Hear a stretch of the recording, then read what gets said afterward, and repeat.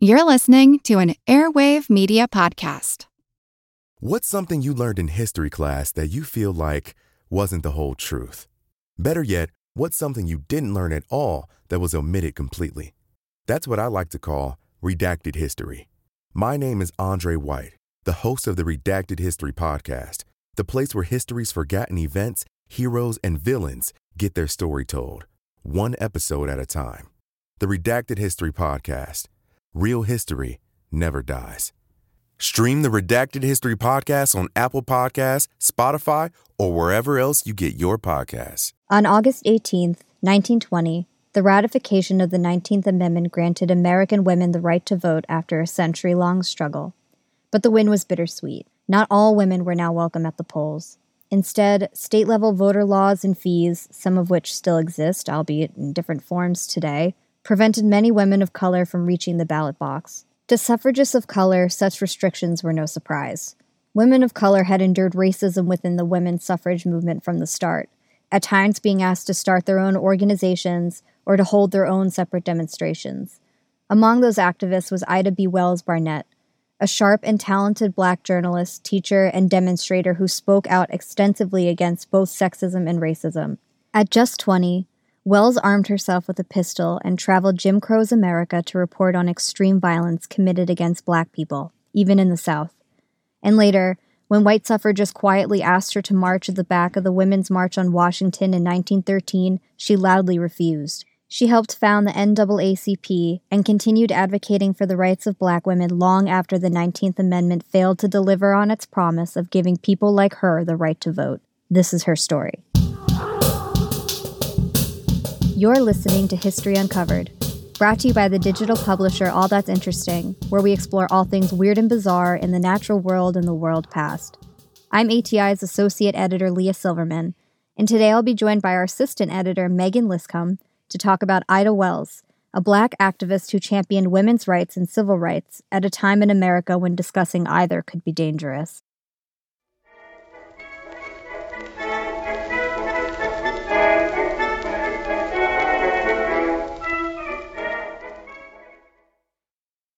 Although the women's suffrage movement was actually in part born out of the abolitionist movement in pre-Civil War America, some suffragists were not without their prejudices, and their racism, however subtle or overt, would splinter the women's movement and hamper the rights of Black suffragists from before the war until the 19th Amendment was passed a century later.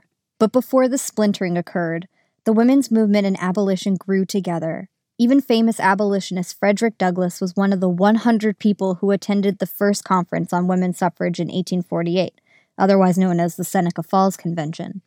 Meanwhile, prominent suffragists like Lucretia Mott and Elizabeth Cady Stanton came from abolitionist families. However, women were often excluded from conversations regarding abolition, as they were often excluded from any conversation regarding the future of the country. And so they formed their own committees, which gave them the space to practice advocating for their own rights. For example, in 1833, Lucretia Mott helped found the Female Anti-Slavery Society, which had both Black and white members in leadership roles. And when both Mott and Stanton were excluded from attending the World Anti-Slavery Convention in London in 1840, they resolved to hold their own. In 1866, Susan B. Anthony and Elizabeth Cady Stanton formed the American Equal Rights Association, AERA, with Frederick Douglass and other activists, a group whose goal was to win voting rights for, quote, both women and African Americans, close quote. But both during and after the Civil War, women's suffrage took a backseat in the public discourse.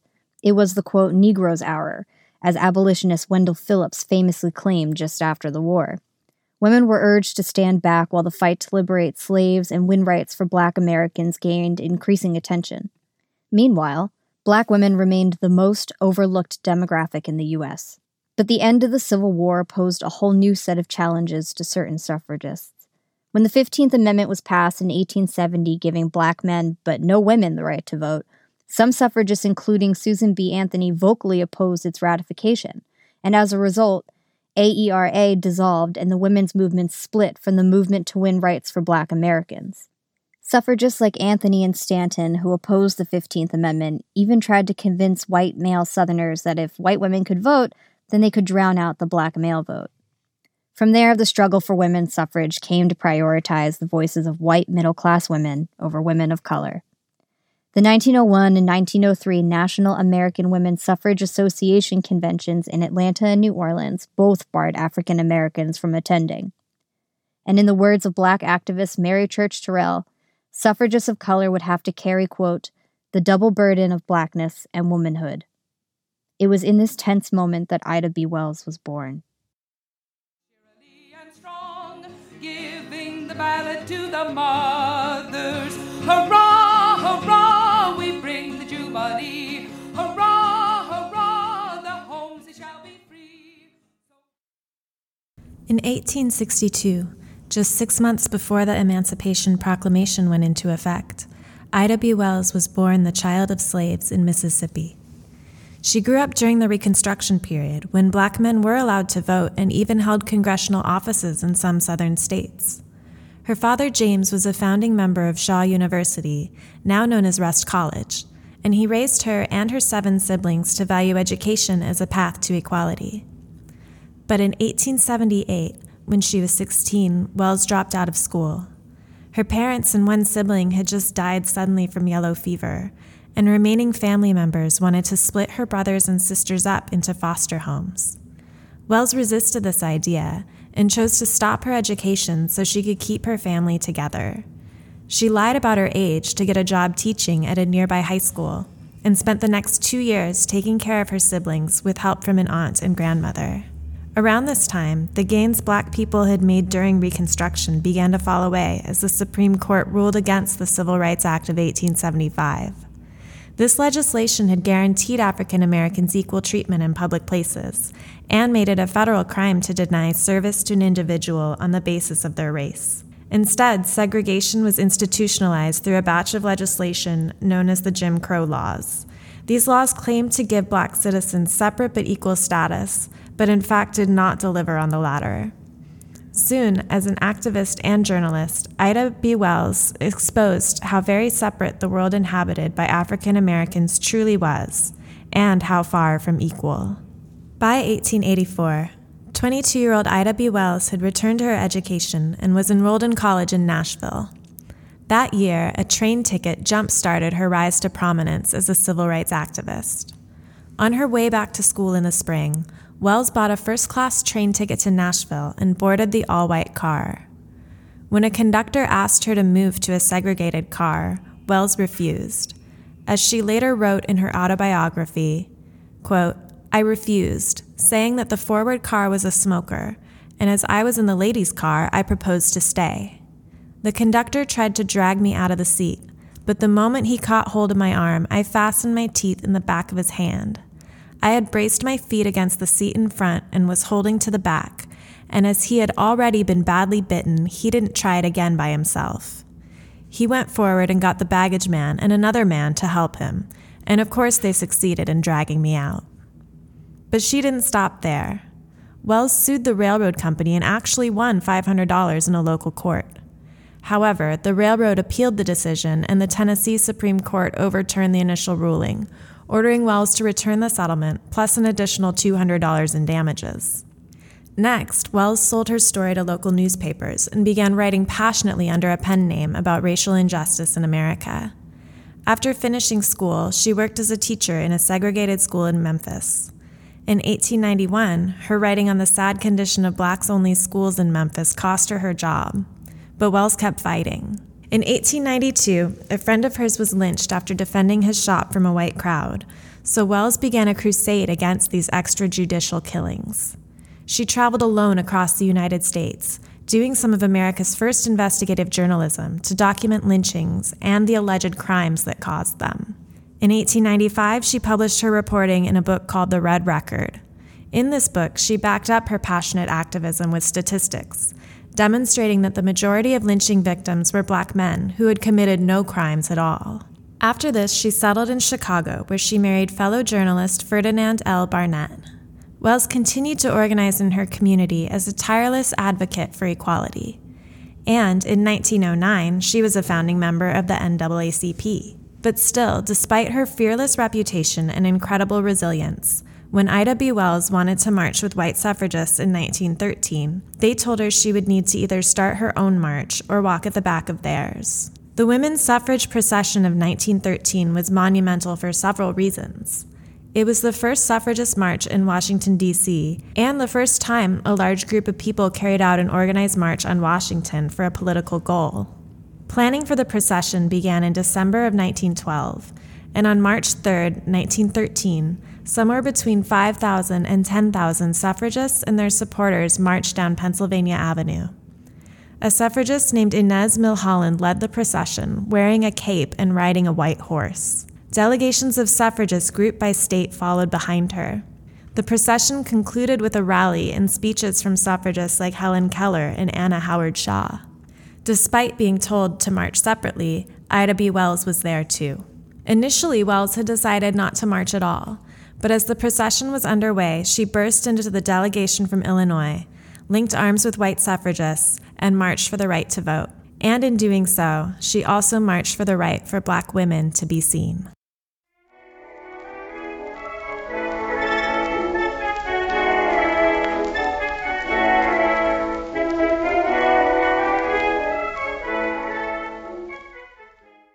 So based on my research, many white suffragists struggled with whether or not to include suffragists of color in the 19 Women's March at all. For instance, Alice Paul may or may not have actually asked Wells to march in the back. However, Paul did allegedly tell another activist that, quote, the participation of Negroes would have a most disastrous effect, unquote, on the women's suffrage movement.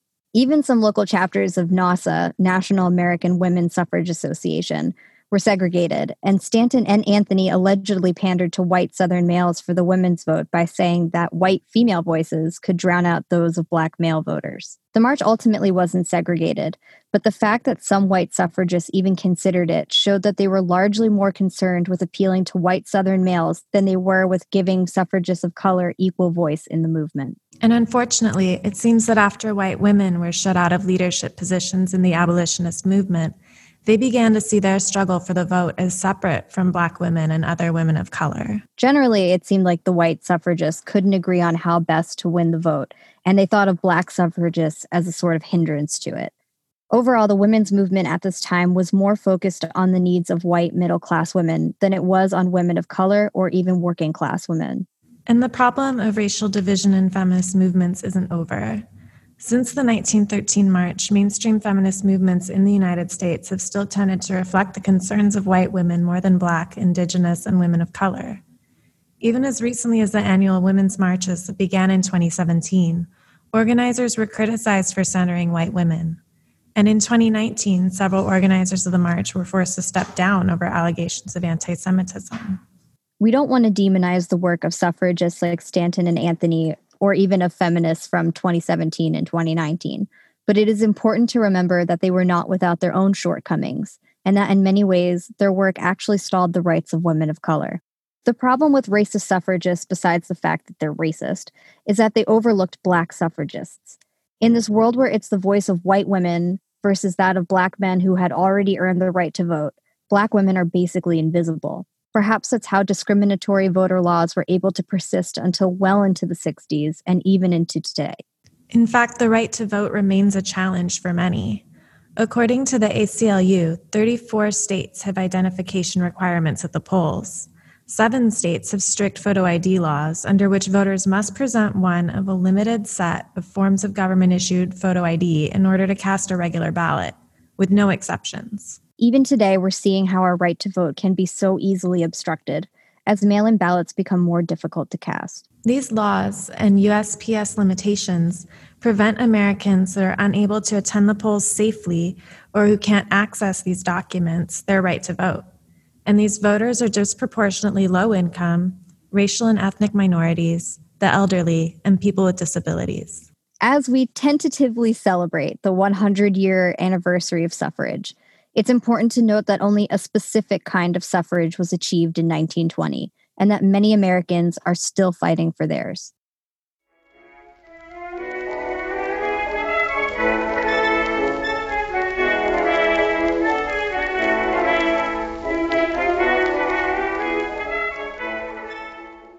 Following the Women's March in 1913, Wells became part of a delegation that urged President Wilson to pass non-discrimination laws in federal jobs. She was elected as chair of the Chicago Equal Rights League in 1915, and in 1918 organized legal aid for victims of the Chicago race riots. And as the nation moved into World War I, the U.S. government placed Wells under surveillance, labeling her a dangerous race agitator. And even that didn't stop her. She continued to lobby for the rights of Black workers and to ruffle feathers as a civil rights activist. She even ran as an independent for a seat in the Illinois Senate, but she wasn't successful. She died in 1931 at the age of 68. Meanwhile, even though the fight for suffrage ended for white women with the ratification of the 19th Amendment in 1920, it did not end for women of color. In 1923, a group of suffragists proposed an amendment to the Constitution that prohibited all discrimination on the basis of sex. But this Equal Rights Amendment has never been ratified, which means that there is no nationwide law that ensures equal voting rights for all Americans. And since then, the 24th Amendment was passed in 1964, which prohibited the use of poll fees.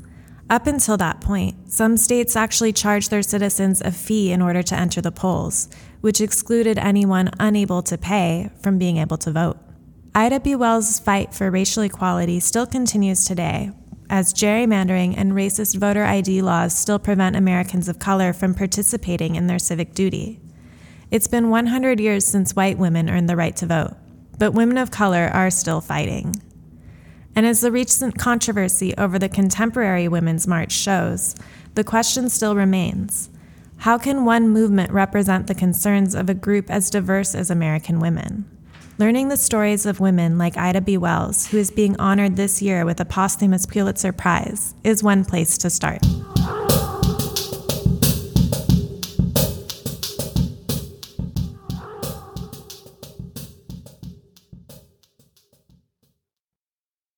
Thanks for listening to History Uncovered. I'm History Uncovered's producer, Kit Westneat. If you like the show, help others find us by leaving a review on Apple Podcasts or Spotify. And be sure to follow the All That's Interesting and History Revealed pages on Facebook and Real History Uncovered on Instagram. Make sure you don't miss out on the new episodes and subscribe to the History Uncovered podcast. And keep up with our latest stories at allthat'sinteresting.com. If you have a question about the show or just want to say hi, feel free to call us at 929-526-3029 or email us at podcast@allthat'sinteresting.com. This podcast is part of the Airwave Media Podcast Network. Visit airwavemedia.com to listen and subscribe to their other fine shows like Legends of the Old West and Redacted History. Until next time, keep exploring.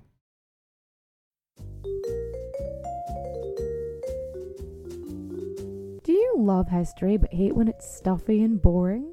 Well, look no further and join me, Katie Charlwood, your friendly neighbourhood social scientist and reader of books, as I delve into unsolved historical mysteries, murders by gaslight, and of course, women who have been misrepresented through all time. On Who Did What Now, the history podcast that's not your history class. Listen wherever you get your podcasts.